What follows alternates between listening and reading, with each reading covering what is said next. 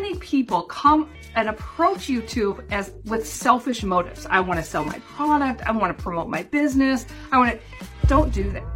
It's okay to give a lot of free information and then mention that you have a resource that's useful, that actually serves your audience. But like, so many people approach YouTube with, I'm going to go on YouTube because I want to sell my business, and that's not the right approach. Okay? Shortcast Club.